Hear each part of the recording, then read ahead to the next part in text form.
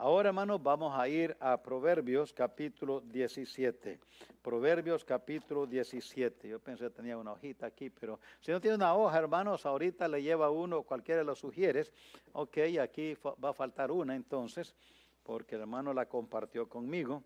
Proverbios 17, allí tienen ustedes, ya estamos llegando a la última sección de este capítulo. Lo dividimos en 4 secciones. Ahí entonces le pusimos desarrollando contentamiento, desarrollando contentamiento. Y ahí estuvimos viendo entonces varias maneras cómo desarrollamos el contentamiento y la paz. Y vimos allí varios aspectos en cuanto a la paz. Aprendimos que la paz es una decisión personal y la paz tiene sus demandas y hay que ajustarse a ellas. Y luego aprendimos el contentamiento y las prioridades.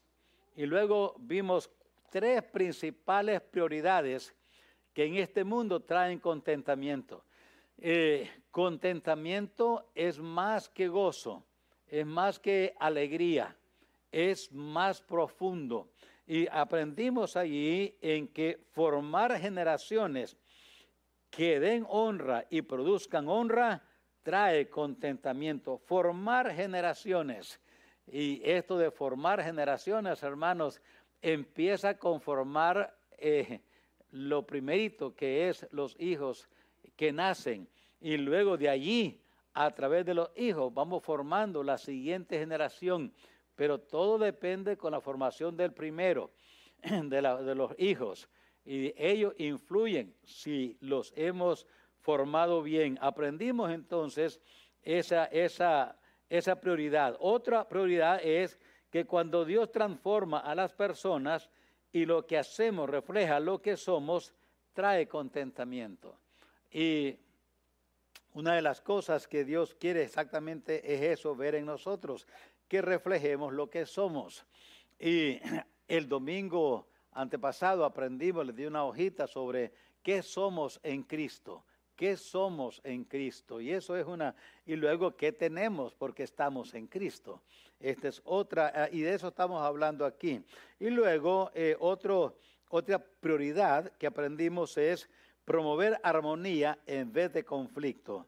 Trae contentamiento. Promover armonía en vez de conflicto. Y saben, hermanos, es igual una opción. En cada situación puede presentarse la oportunidad para promover conflictos o traer o promover armonía. Es la opción de uno. ¿Qué es lo que quieres hacer?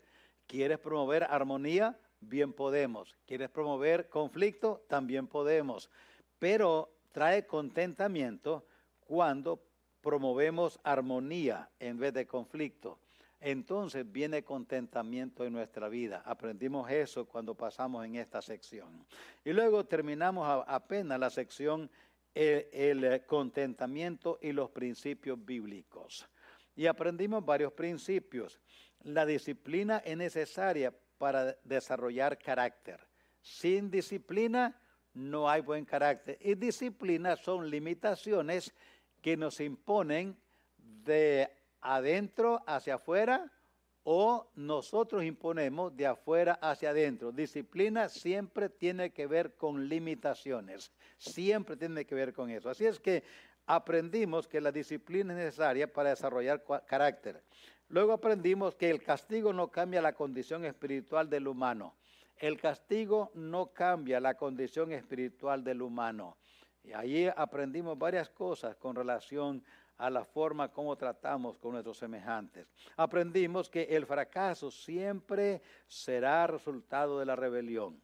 El fracaso siempre será resultado de la rebelión. Aprendimos que el pecado siempre levanta la ira de Dios. Aprendimos que no se puede pagar con mal el bien recibido y estar contento.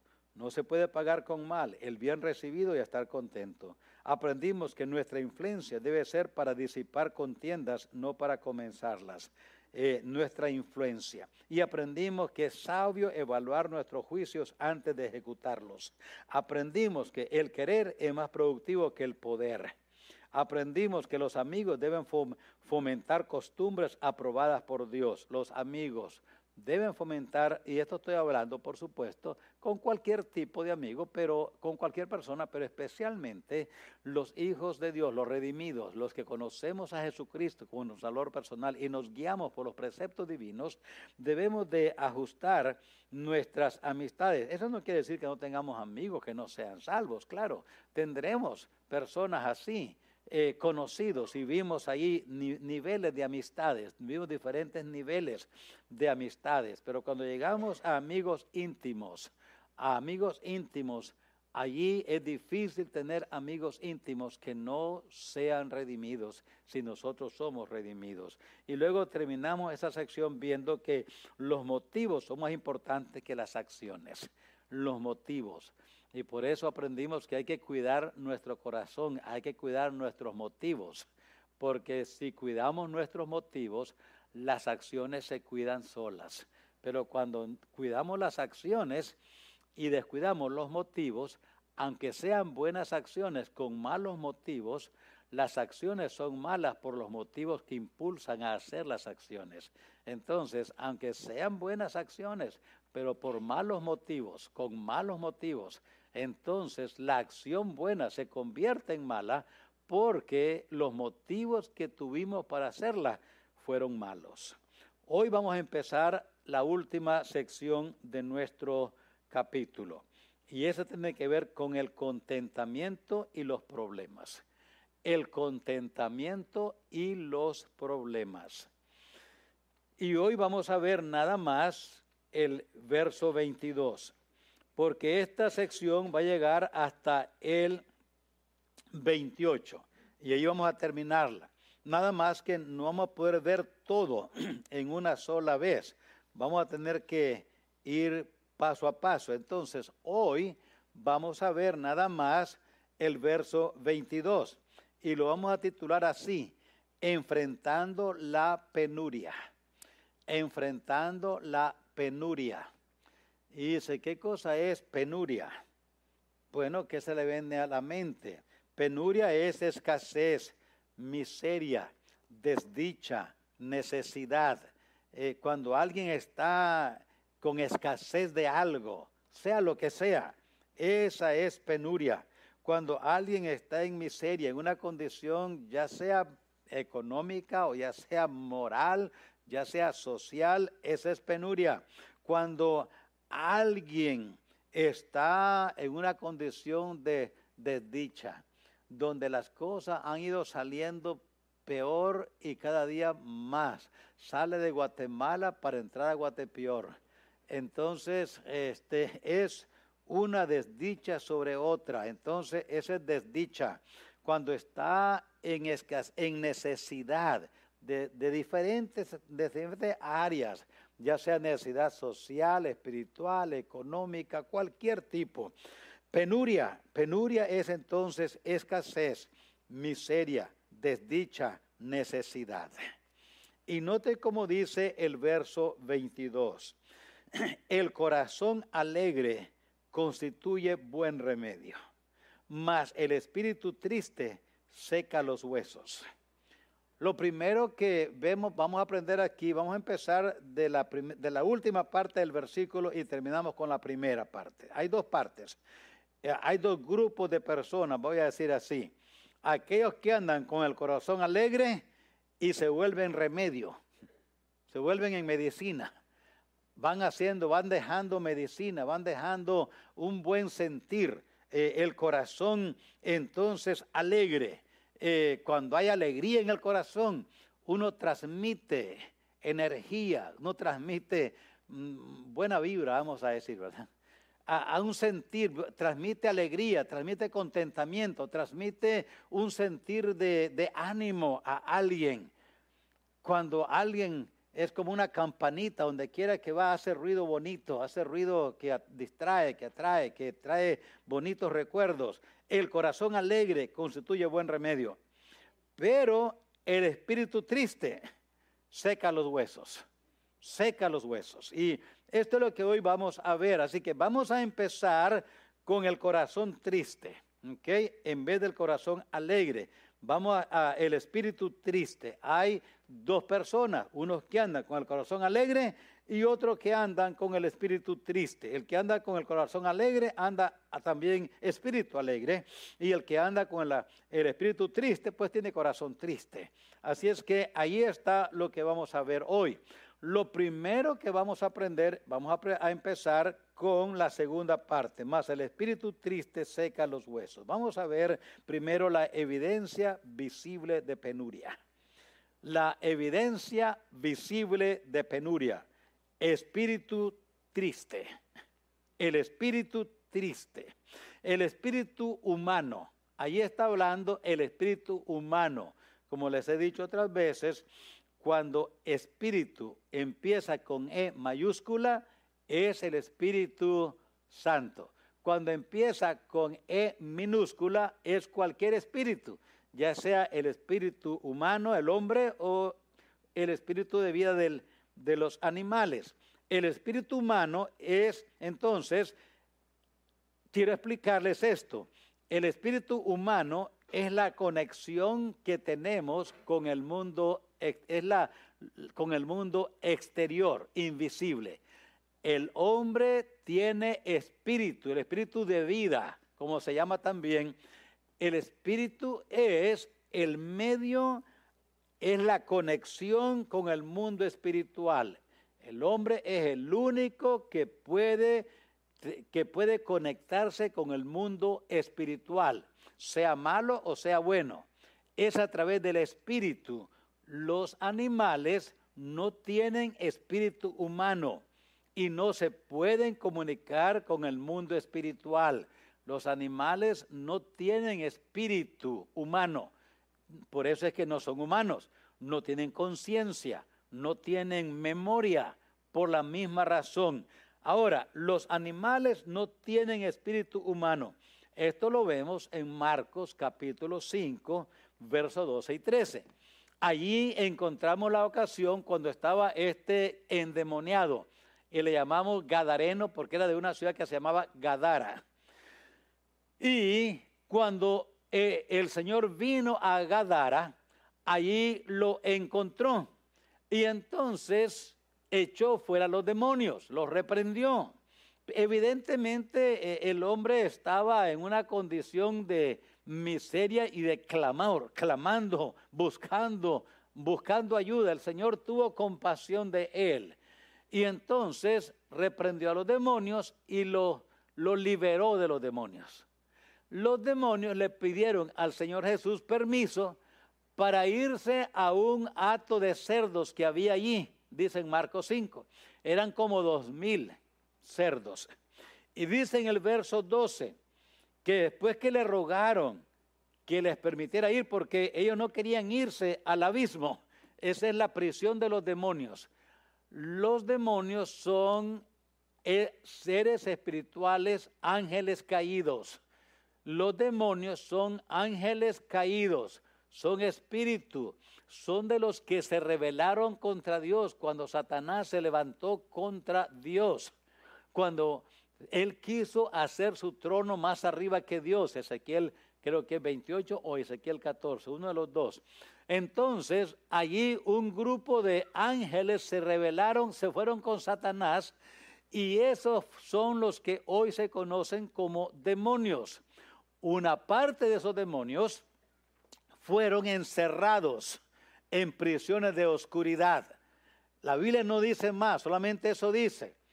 Pero otros quedaron libres.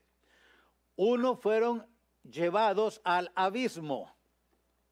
Y ese es un lugar donde hoy está y donde están guardados esos demonios, prisioneros. El Señor los mandaba allí a estos demonios y ellos le pidieron permiso para entrar en los cerdos porque no querían ir a la prisión de los espíritus, de los demonios. No querían ir allí. Y entonces el Señor les dio permiso. Pero cuando los espíritus, los demonios, entraron en los cerdos, dice que el hato se precipitó en el mar por un despeñadero y en el mar se ahogaron. Esto está en Marcos 5, 12 al 13. ¿Por qué el endemoniado gadareno no se precipitó en el mar como los marranos? Porque él tenía espíritu. El espíritu del hombre es diferente que el de los animales. El humano podía comunicarse con el mundo exterior invisible. Podía comunicarse y tenía, por eso el espíritu humano está conectado con la conciencia y la memoria. El espíritu humano está conectado con la conciencia y con la memoria. La memoria es una cosa, la mente es otra cosa. La memoria, ahora ya entendemos, la conciencia es lo que todo ser humano tiene. A través de la conciencia, Dios le condena o le absuelve. Dios le dio la conciencia para que la conciencia le haga saber al hombre, estás haciendo mal, eso es malo. El pecado cauteriza la conciencia. El pecado cauteriza. Cauterizar quiere decir, forma un tipo de callo. O sea, callo se llama.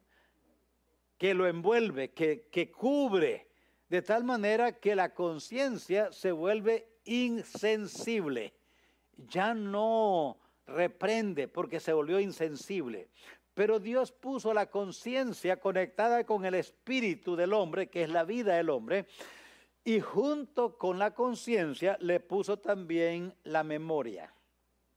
En la memoria guardamos recuerdos. La memoria es como una galería de recuerdos. Ahí tenemos fotos de todas clases de fotos en la memoria. Por eso es importante que nosotros tengamos cuidado en cuanto a qué ponemos en la memoria, qué guardamos allí. Los hijos, los niños pequeñitos empiezan a poner ya fotos en su memoria. Y esa memoria, esas fotos están allí. Cuando un ser humano, cuando joven, por eso es que hay que tener cuidado qué mira uno. Hay mucha pornografía hoy en día. Y cuando el ser humano y tantas otras cosas inmundas, cuando el joven o la señorita, dama o caballero, empieza a llenar su mente de pura mugrería, puros pensamientos negativos, puras mentiras, puras cosas que no son realidad. Y hay, ¿cómo se llama? Estos mentirosos habituales. Nunca dicen verdad. Se acostumbraron tanto a mentir que no pueden aún distinguir cuando están mintiendo y cuando no, porque sus conciencias están ya cauterizadas y en sus memorias han llenado de pura memoria ideas equivocadas, totalmente equivocadas, de tal manera que su memoria está llena de cosas negativas nada más. Cambiar la memoria, hermanos, ese es un trabajo tremendo para lograr hacerlo. Se puede, pero claro, hoy no es el estudio de eso, nomás estoy diciendo que dice la porción que el espíritu triste está hablando de una persona entonces que está en esa condición, tanto su memoria como su conciencia han sido ya dañadas en gran manera. Y eso es lo que constituye, como ya vimos aquí, entonces esta primera parte, la evidencia visible de penuria, un espíritu triste. Esa es evidente por el espíritu triste que algo está pasando en los componentes del espíritu humano. ¿Cuáles son los componentes del espíritu humano? La conciencia y la memoria. Por la evidencia que hay, un espíritu triste. Ese espíritu triste es evidencia que algo está pasando en los componentes del espíritu de esa persona. En los componentes, ya sea en su conciencia o ya sea en su memoria. Tiene su memoria llena de algo destructivo, demasiado llena su memoria, o su conciencia lo está atormentando tanto que ya se ha ido cauterizando, pero algo hay que lo está trayendo esta condición en su espíritu. Note lo que dice: el espíritu triste seca los huesos. ¿Y qué es lo que está pasando en ese espíritu triste? Algo está pasando en los componentes que forman el espíritu humano: conciencia y memoria. Y lo que está pasando está afectando su estado emocional. Es lo que está pasando. Lo que está pasando en su mente o en su memoria y en su espíritu, lo que está pasando en su conciencia y en su memoria, le está alterando, le está afectando emocionalmente, porque tiene que ver con sus emociones. Y por eso dice: está triste, está triste. Ahora, note el otra cosa que quiero que aprendamos: el efecto de la penuria. El efecto. ¿Qué hace? Dice: seca los huesos. Ahora, seca los huesos es una frase, es dos palabras que se usan para referirse a una condición. Sentirse emocionado, deprimido. Ese es seca los huesos. Es sentirse emocionado, deprimido, desilusionado, fracasado, avergonzado. Esa es la idea en seca los huesos. No quiero que vean la idea que se fue poniendo así, sequito, sequito, así. Se puede ser el huesito quedó. No, eso no es. Puede estar bien gordo, pero está en esa condición, seco de huesos. ¿De qué está hablando? Es una condición de sentirse emocionalmente deprimido, desilusionado, fracasado, avergonzado. Y esa condición emocional, la Biblia hace referencia a ella como seca los huesos. Ese sentir de penuria no influye en la persona para no querer vivir más, no querer seguir viviendo. Y aún los cristianos les pasa eso. Mire, por ejemplo, el primer libro de Reyes, capítulo 19. Primer libro de Reyes 19:4. Note lo que dice allí. Y uno mira esto y dice: pero ¿cómo es posible? ¿Cómo es posible esto? Aquí está Elías. Elías había tenido una tremenda victoria sobre el enemigo. Había hecho un milagro portentoso. Y noten aquí lo que sucede. El verso 4, primero de Reyes 19. Y él, este es Elías, se fue. Este es Elías, el profeta, el que oró y vino lluvia del cielo, vino fuego del cielo. Este es Elías, el profeta de Dios. Y note lo que dice: se fue al desierto un día de camino y vino y se sentó debajo de un enebro, un árbol. Y deseando morirse, dijo: basta ya, oh Jehová, quítame la vida, pues no soy yo mejor que mis padres. ¿Cómo lo juzgan? ¿Deprimido o bien emocionado? ¿Está bien inspirado? Muy deprimido. Eso es seca los huesos. ¿Cómo estaba Elías? Se sentía con los huesos secos, sin ánimo. Como hablamos de la profecía en Ezequiel 37, de los huesos secos. Se sentía Elías totalmente deprimido, desilusionado, fracasado, avergonzado. Jueces 16:30. Ahí tienen otra situación de un creyente, una persona que Dios le llamó y lo apartó desde su vientre, desde el vientre de su mamá, para usarlo poderosamente. Y noten ustedes lo que pasa aquí en Jueces 16:30. Y dijo Samsón: muera yo con los filisteos. Entonces se inclinó con toda su fuerza y cayó la casa sobre los principales y sobre todo el pueblo que estaba en ella. y los que mató al morir fueron muchos más que los que había matado durante su vida. Todo eso es historia, es una ampliación.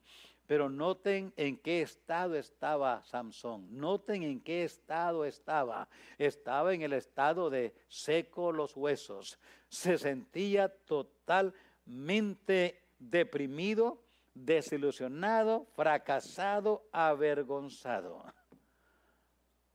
El efecto de la penuria.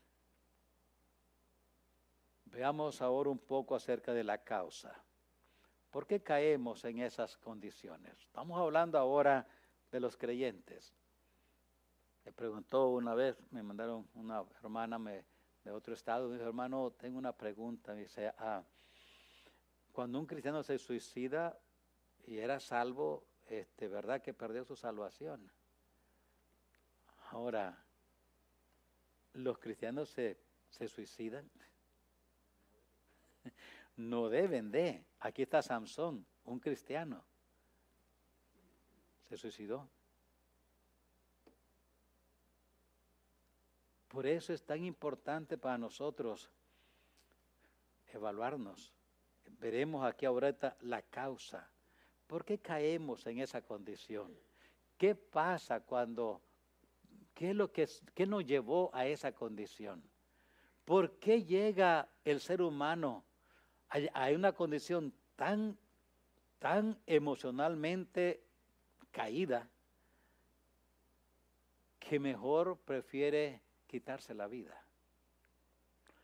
Pero aún más, ¿por qué un creyente? ¿Por qué un cristiano? Ahora, digo esto, hermano, para que no nos asustemos y estemos preparados. Los cristianos también se deprimen. No deben de, pero sí pasa. Y vamos a ver un poquito más de esto. La causa. Les dije ya que el espíritu tiene que ver con la vida del humano. O sea, ya les dije, su capacidad de comunicarse con el mundo espiritual invisible. Ya eso ya lo aprendimos.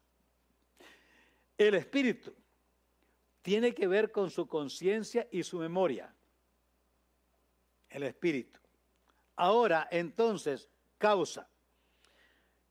Su condición emocional de penuria es debido a algo que le hizo sentirse avergonzado, confuso, desilusionado, fracasado. Tiene que ver con algo. ¿Qué está pasando en nuestra vida que nos está llevando a ese sentir emocional? ¿Qué situación nos rodea que estamos llegando a esa situación de penuria? De secos, huesos secos. Algo pasó en nuestro espíritu, en los componentes. Algo está pasando que nos llevó a un sentirse de avergonzado, confuso, desilusionado, fracasado. ¿Por qué se suicidó Samsón?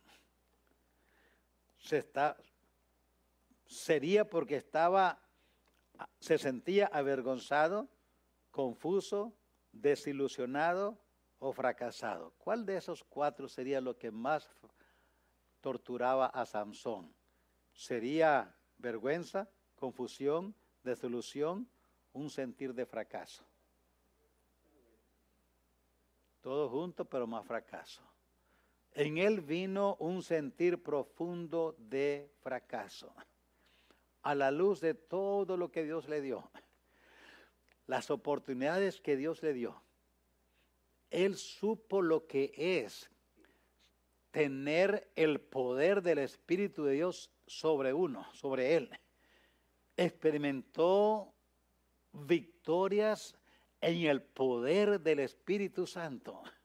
Dios le concedió a él experimentar experiencias espirituales y emocionales, visibles e invisibles, que con otros seres humanos no. Y Samsón ahora ahí en la prisión filistea, ciego, sin vida emocional, con hambre, enfermo, lleno de angustia y dolor. ¿Te imaginas lo que es sacar los ojos, que te saquen los ojos? Se sentía totalmente fracasado. Y ante esa situación que no pudo enfrentar, mejor fue y dijo: Señor, dame una chance más. Me vengo de ellos y me muero yo también. Se acabó. Fracaso. Vean Mateo 27.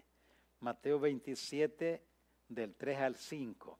Ahí miren otro suicidio. Ahí hay otro suicidio.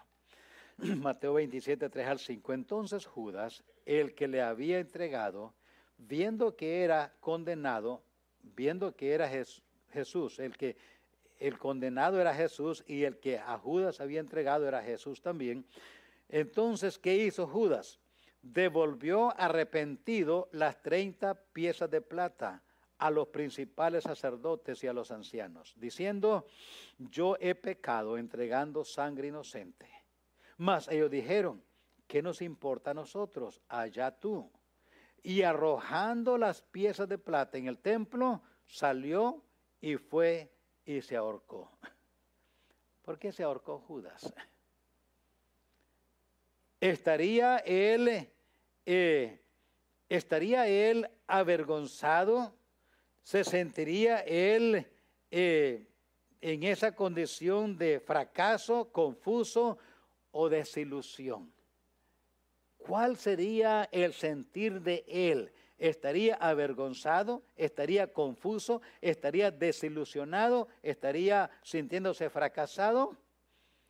No olvidemos, él era el tesorero.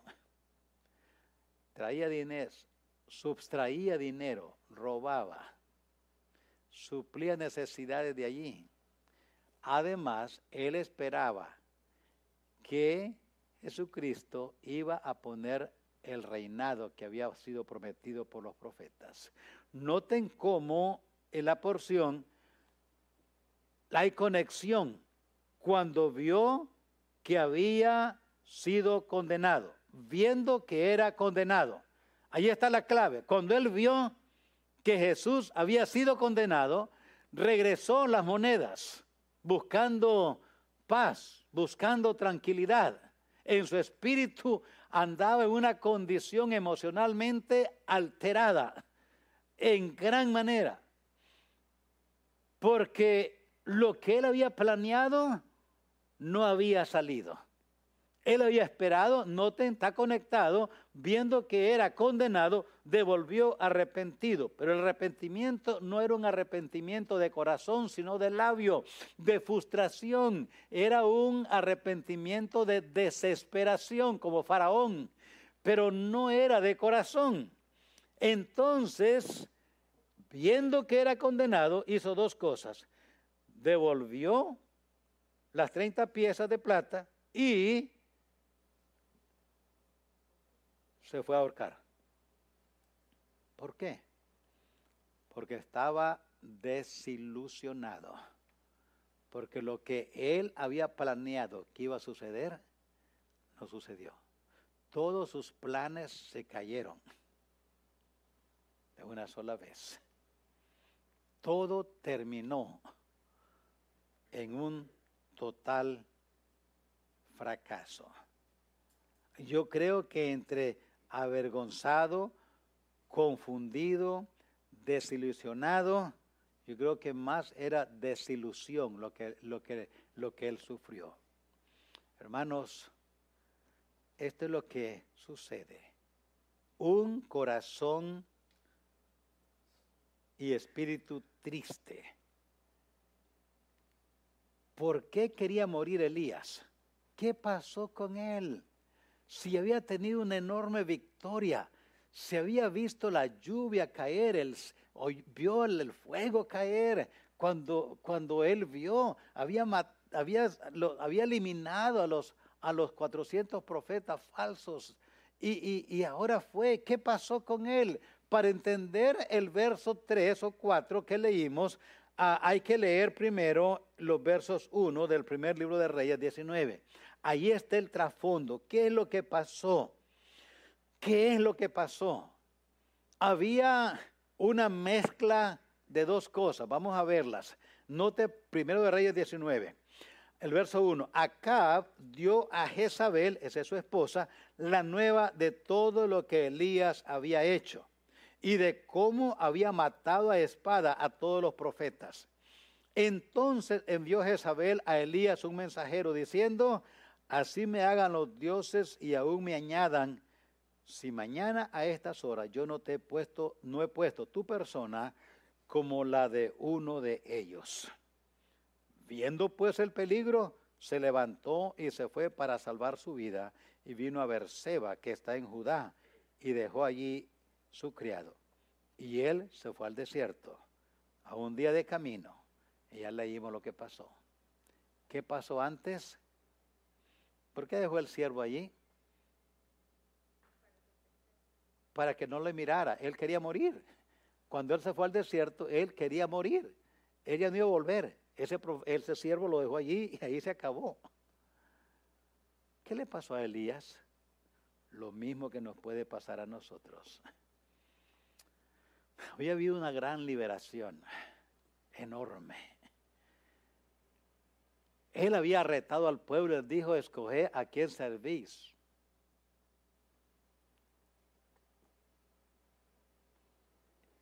Y el pueblo no respondió como Elías esperaba. Cuando vino un mensajero y le dijo, esto dice Jezabel. Ahora Jezabel tenía más poder que su esposo, el rey. El rey estaba sujeto a su esposa. Y esa mujer era mala en gran manera. Elías tenía razón, tuvo miedo, así dice. Así dice allí. Viendo el peligro se levantó y se fue para salvar su vida. ¿Tuvo miedo o no tuvo miedo? Tuvo miedo. Entonces, ¿qué es lo que le pasó? Vino una desilusión en él. Se sintió aún confuso. ¿Qué pasó, Dios? No pudo confiar en Dios en ese momento. Y la falta de confianza en Dios le dio lugar a que hubiera en él un sentir de desilusión y un sentir de confusión. ¿Por qué Dios permitió que esto pasara? ¿Cómo si Dios es tan poderoso no intervino aquí? ¿Por qué Dios no mata a esa mujer y la quita de en medio? Se vieron quién sabe cuántos pensamientos, pero en su mente corría otra vez su espíritu. En su espíritu vino un sentir de confusión, de desilusión, y pensó, lo mejor que yo puedo hacer en esta situación, ¿qué me queda? El pueblo no responde, Dios no cambia esta situación. Jezabel sigue amenazando, Acab sigue haciendo caso. Dios, ¿por qué no matas a Jezabel? Dijo, ¿sabe qué? Mejor me muero. Es interesante cuando seguimos, este es nomás un paréntesis, después que Dios le dio de comer, lo reforzó, lo restableció, le ayudó, le dijo, ya arregla, tu ministerio aquí se acabó, aquí. Búscate otro que te reponga. Por eso, hermanos, tengamos cuidado cuando vengan sobre nosotros estas situaciones de depresión, de desánimo, de desilusiones. Y sí, somos humanos, enfrentamos desilusiones. Ahorita vamos a hablar de remedio. Enfrentamos, tengamos cuidado, ¿qué hacemos? Tengamos cuidado, ¿qué decimos? Elías le dijo a Dios, ya no quiero más vivir, quítame la vida. Se acabó. Y Dios, no estoy diciendo que lo reprendió, no, Dios le dio de comer, le mandó su ángel, le dio comida, le dio agua, le dio donde dormir, todo eso lo sostuvo. Pero luego le dijo, está bien, vente ya a descansar. Busca quien tome tu lugar y tú te vienes. Y le reveló cómo iba a morir, cómo iba a ser llevado. Le dijo, ¿ves? Por eso él le dijo a Elías, a Eliseo, si miras cuando yo sea llevado, entonces recibe doble porción, porque Eliseo pide doble porción. Hermanos, tengamos cuidado. Por eso esto último y terminamos, el remedio a la penumbra, la penuria, esa condición de corazón, de espíritu triste. ¿Cómo remediamos esta situación? Note la primera parte del versículo. El corazón alegre constituye buen remedio. El corazón alegre es el remedio. Pero ahora, ¿cómo alegro mi corazón? Es la pregunta. Si el corazón alegre constituye buen remedio, ¿cómo alegro mi corazón? ¿Cómo hago para salir de esa condición de huesos secos a una condición de alegría, de gozo, de entusiasmo? ¿Cómo le hacemos? Veamos qué dice la palabra de Dios. Note lo que dice Salmo 51:11. Dice Salmo 51:11, pero alégrense todos los que en ti confían. Den voces de júbilo para siempre, porque tú los defiendes. En ti se regocijen los que aman tu nombre. ¿Qué hay que hacer cuando estamos en esa condición? Volvamos nuestra mente, cambiemos otra vez nuestra memoria, saquemos esos cuadros que nuestra memoria nos están atormentando y trayendo desilusión, y llenemos nuestra memoria con cuadros bonitos, con cuadros del poder de Dios, cuando confiamos en Él, cuando dependemos de Él, cuando amamos su nombre. Y eso es lo que tenemos que pensar. A Elías se le olvidó todo lo que Dios había hecho antes, se le olvidó. Y esto es lo que pasó aquí, se le olvidó. Cuando nos olvidamos, hermanos, por eso les dije, metamos allí en la memoria nuestra experiencias de cómo Dios nos ha manifestado su poder a través de los años. Por eso dice Dios, no olvide sus beneficios. Hermanos, recuerda cómo Dios, en situaciones difíciles en nuestra vida, manifestó su gracia. Cómo nos sacó de esa condición, cómo nos libró de esta situación, cómo nos protegió de esta otra, y recordar cómo Dios contestó nuestras oraciones. Por eso llevemos un diario, un recuerdo de cómo Dios contestó nuestras súplicas, qué hicimos en un momento de crisis y cómo Dios manifestó su poder. Dice el Señor, por eso alégrense todos los que en ti confían. Alégrense los que en ti confían. Den voces de júbilo para siempre, porque tú los defiendes. Tú los defiendes. Y en ti se regocijen los que aman tu nombre. Amar el nombre de Dios. Amarlo. Pero ¿cómo amamos a Dios? Ya ustedes deben saber eso. Por ser agradecidos con Dios. ¿Y cómo llego a ser agradecidos con Dios?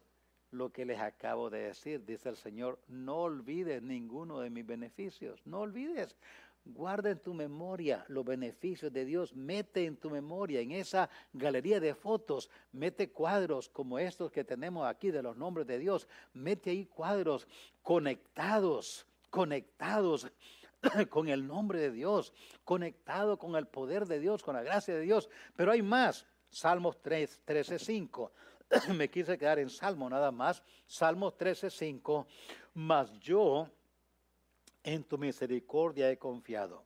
Mi corazón se alegrará en tu salvación. Mi corazón se alegrará en tu salvación. Cuando vean esos tiempos difíciles, esos tiempos de tristeza de espíritu, pensemos, hermanos, ¿dónde fuimos salvos? ¿Cómo fuimos salvos? ¿De qué nos libró el Señor? ¿Cómo nuestro nombre está escrito en el libro de la vida? Saque esa hojita que le di el domingo y mire lo que somos en Cristo. Y regocijémonos en lo que somos en Cristo, en lo que tenemos en Cristo. Pensemos en esto como el salmista dice, mi corazón se alegrará en tu salvación. Salmo 16:8, aquí está otra manera. La protección, entonces podemos alegrarnos en confiar en Dios, en recordar nuestra salvación, Salmo 16, en la protección por gracia de Dios. Note lo que es Salmo 16 y el verso 8. A Jehová he puesto siempre delante de mí, porque está a mi diestra, no seré conmovido. Se alegró por tanto mi corazón y se gozó mi alma. Mi carne también reposará confiadamente. Se alegró por tanto mi corazón. Por tanto, ¿en qué se alegró? Porque Jehová está siempre a mi diestra. Por eso está siempre a mi diestra. Salmo 91. Está siempre a mi diestra. Y en este pensamiento se alegró mi corazón. Se gozó mi alma, mente, voluntad y emociones.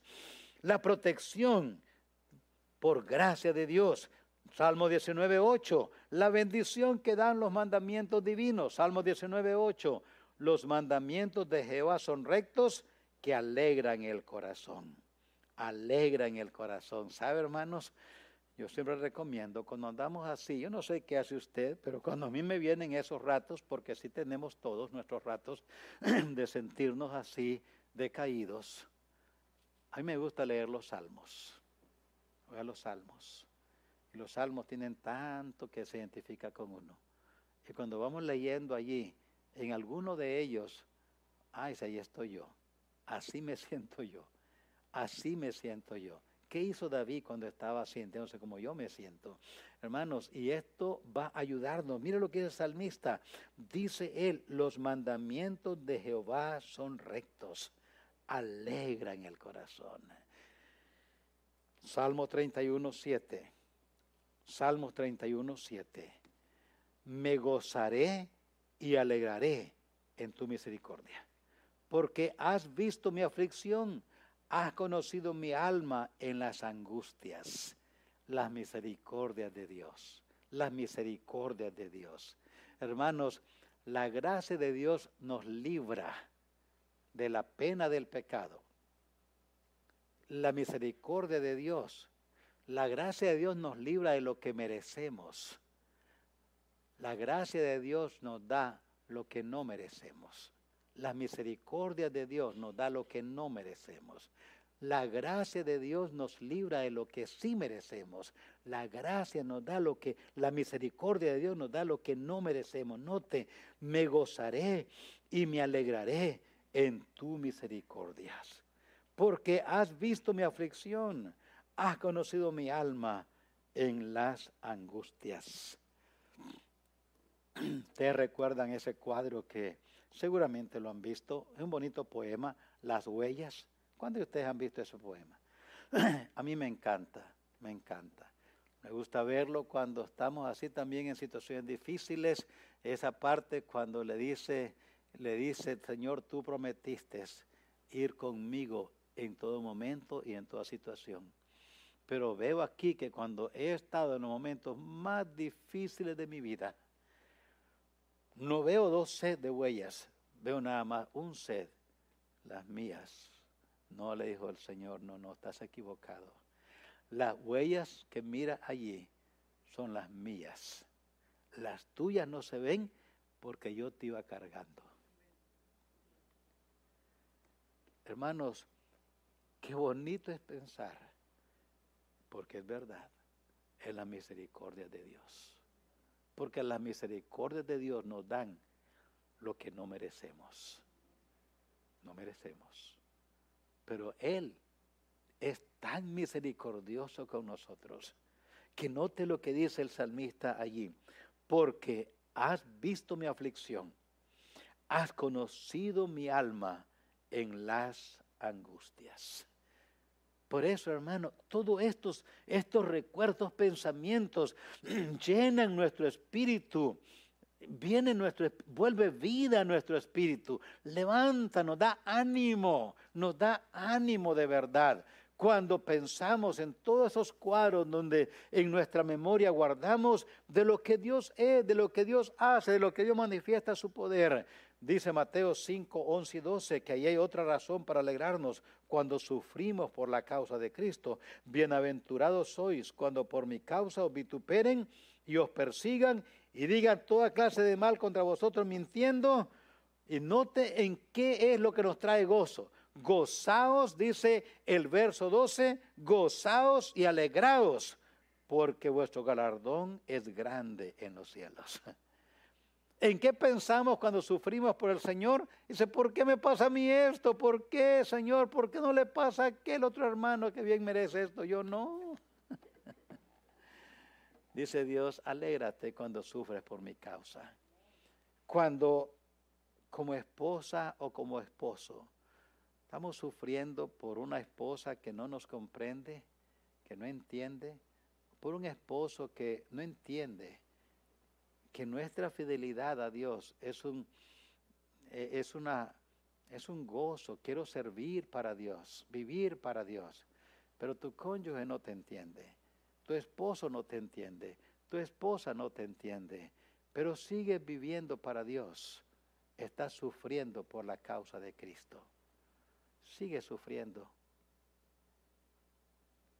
Pero regocíjate en esto. Hay un galardón para ti que otros no lo van a recibir. Hay un galardón en el cielo para aquellos que sufren por la causa de Cristo. Gozaos y alegraos, porque vuestro galardón es grande en los cielos. ¿Sabe qué pensamos a veces cuando alguien por la causa de Cristo nos hace sufrir? Pensamos en la venganza. Dice, Señor, mía es la venganza. Dice Dios, yo pagaré. Y nos consolamos en que Dios dijo, mía es la venganza. ¿Sabe qué dice? Aquí no dice, gozad y alegrados porque yo me voy a vengar de esa persona un día. No dice así. Aquí dice, gozados y alegrados porque vuestro galardón es grande en los cielos. Entonces, en vez de estar pensando, aquí estoy sufriendo con este patrón que no me puedo deshacer de él porque no puedo, pero me maltrata. Este supervisor me maltrata, solo porque soy cristiano, se burla de mí, me desprecia y hasta me carga la mano porque sabe que no voy a hacerle nada. Pero un día Dios le va a traer venganza. Eso es lo que pensamos. Y es verdad, pero dice Dios, en eso no te va a alegrar. Eso no te va a alegrar. Alégrate en el galardón que hay, porque es grande para ti, porque sufres por mí. Alegraos por eso. Por eso, hermanos, ayudémonos de esa manera. ¿Qué otra cosa podemos hacer? Les dije ya, todo esto que leímos tiene que ver con recordar las bendiciones de Dios.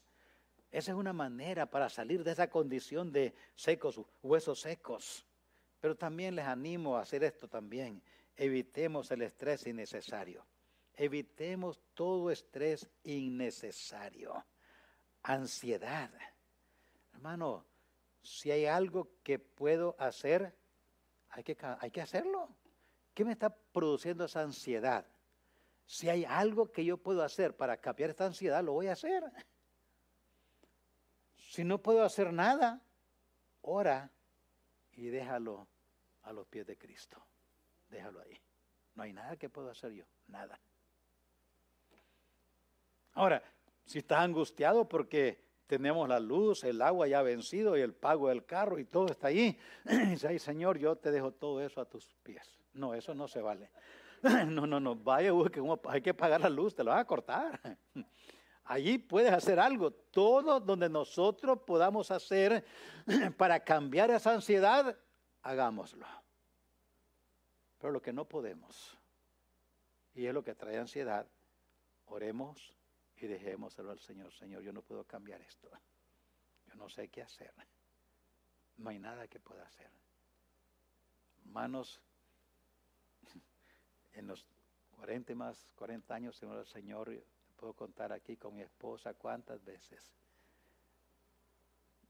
con quebranto de corazón, digo, Señor, no hay nada que puedo hacer en esto yo. No hay nada. Ahí lo dejo. Yo no voy a desvelarme más. Yo no voy a perder paz por esto. No hay nada que puedo hacer. Ya hice todo lo que puedo hacer. Ahí lo dejo. Ansiedades innecesarias, frustraciones. ¿Sabe cuál es el origen de la frustración? Nuestro propio orgullo, nuestro egoísmo. ¿Sabe por qué vienen frustraciones? Porque alguien estorbó nuestros planes. alguien se me cruzó en el camino y ya no pude hacer, mis planes no salieron por este que se me atravesó aquí. Es nuestro orgullo, es nuestro egoísmo. Y estoy frustrado porque alguien cambió mis planes. Mis planes. Y por eso me estoy frustrando. Hermano, otra vez, ¿para qué? Cansancio. Elías estaba súper cansado. Hermano, por eso, descansar, recrearse, divertirse. Se lo digo yo, que he pasado por eso. Hermano, de veras que sí. A veces, personalmente, últimamente he estado tomando días libres. No he tomado por años, yo creo. Pero últimamente sí.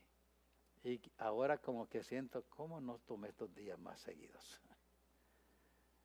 Pues, aunque a veces mi Hani tiene una larga lista de Hani list to do. O sea, bueno, tal día es tu día libre, martes estás libre, ¿verdad? Sí, ok, hay que hacer esto. Tengo algo en la oficina serio, Hani, tengo que ir a la oficina ahorita. No. Hermanos, descansar. Mire, hermanos, el trabajo nunca se acaba, ¿o sí? No. Planeemos nuestra vida de tal manera que no nos cansemos tanto, que descuidamos nuestra salud, nuestros cónyuges, nuestros hijos, nuestros padres, nuestra familia, nuestros amigos, y es todo lo que hacemos es trabajar. Ese cansancio nos va a cobrar un día la cuenta. Y si no hacemos los ajustes a tiempo, cuidado, va a pagar muy alto. La otra cosa, evitemos vivir en una condición de carnalidad. Si de veras, estoy hablando de el corazón alegre, ese es lo que trae el remedio, el corazón alegre. Y les estoy diciendo, si vamos a tener ese corazón alegre, recordemos las bendiciones de Dios, evitemos el estrés innecesario, evitemos vivir en una condición de carnalidad. Las manifiestas son las obras de la carne, Gálatas 5, 19, 21. No vivamos en ese ambiente de de las obras de la carne, porque ese ambiente cansa el espíritu. Les dije el domingo en la noche, el pecado en el creyente es una carga que nos tortura y no un placer que nos divierte. Por eso huyamos del pecado, no vivamos en ese ambiente, porque ¿sabe qué va a pasar? Va a producir en nosotros una condición de huesos secos. Va a venir en nosotros una condición triste, depresión, desilusión, vergüenza. Y eso va a traer depresión hasta el final. Por eso no vivamos en ese ambiente de las obras de la carne. Duda, culpa y amargura son pecados que matan, no solo enferman, matan. Está probado psicológicamente que las personas que viven en un ambiente de constante duda, constante culpa y constante amargura, no solo se enferman, se mueren. Por eso, final, cooperemos con el Espíritu Santo para tener su fruto. Cooperemos con el Espíritu Santo para tener su fruto. Mas el fruto del Espíritu es amor, gozo, paz, paciencia, benignidad, bondad, fe, mansedumbre, templanza. Hermanos, cooperemos con el Espíritu Santo para vivir en el ambiente del fruto del Espíritu. ¿Usted cree que si vivimos en ese ambiente va a venir el espíritu de tristeza que seca los huesos? No, al contrario, va a haber alegría. El corazón alegre constituye buen remedio. ¿Y quién no quiere estar, hermanos, cuando estamos alrededor cuando las personas alrededor nuestro recuerdan las bendiciones de Dios, recuerdan las bendiciones de Dios, porque nosotros nos recordamos, cuando evitamos el estrés innecesario, cuando evitamos vivir en una condición de carnalidad, cuando cooperamos con el Espíritu Santo para tener su fruto, hermanos, vamos a ser personas que vamos a ir dejando donde quiera que vayamos un olor fragante de la presencia de Cristo en nosotros. Dice Romanos que el Señor ha derramado sobre nosotros la fragancia de su presencia, de su Espíritu. Pero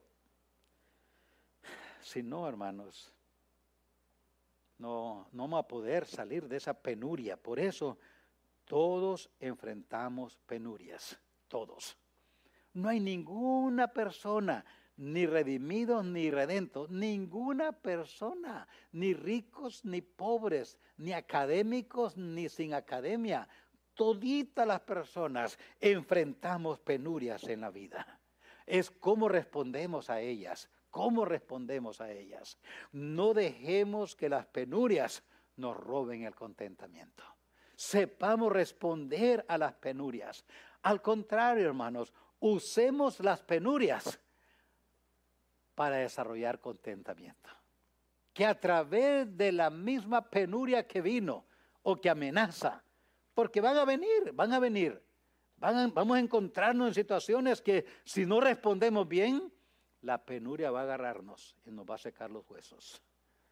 Pero si respondemos bien, va a ser una fuente de más contentamiento, de más alegría, de más gozo.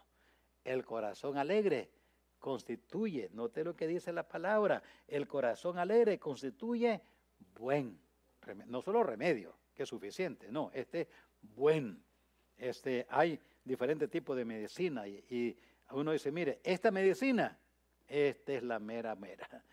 Con esta te cura el virus ese, no importa que sea coreano o chino, no hay peligro. Dice mire, el corazón alegre constituye buen, o sea, es efectivo, no falla. Dios nos ayude, hermanos, esta noche pues pasamos nomás viendo esto, el contentamiento y los problemas. Ya vimos uno, enfrentemos la penuria como Dios quiere que la enfrentemos. Vamos a poner de pie, vamos a terminar esta noche. Oro al Señor que de alguna manera lo que hemos estudiado nos sirva en nuestro diario vivir para no terminar con nuestros huesos secos. Es un ambiente de desilusión, vergüenza, abatimiento. Padre, en esta noche le damos gracias por su palabra. Gracias, Señor, por lo que usted nos enseña en ella. Esta noche viendo cómo las penurias vienen sobre nosotros, pero el corazón alegre constituye buen remedio. Ayúdanos a tener un corazón alegre, que haya en nosotros la inclinación, el deseo, la gracia tuya, mi Dios, que la gracia suya sea en nosotros para ayudarnos a tener el deseo y el poder para hacer tu voluntad. Bendice tu pueblo que en esta noche ha estado aquí presencialmente, también virtualmente, y donde cada uno que estemos, Señor, tu gracia sea manifestándose en cada persona. Sea para usted la honra, la gloria y la alabanza en Cristo Jesús. Amén. Amén.